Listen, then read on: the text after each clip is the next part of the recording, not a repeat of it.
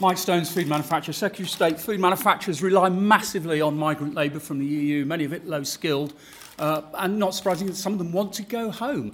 What reassurance can you give manufacturers they'll be able to recruit from Eastern Europe for the foreseeable future? Well, I said in my speech that we want to ensure that every part of the food chain gets the labour it needs in order to secure a return on its investment. But I also made the point that ultimately, if you rely for too long on relatively cheap labour, then your business is likely to be overtaken in competitiveness by those who invest in more capital-intensive and productive methods of producing food or processing food.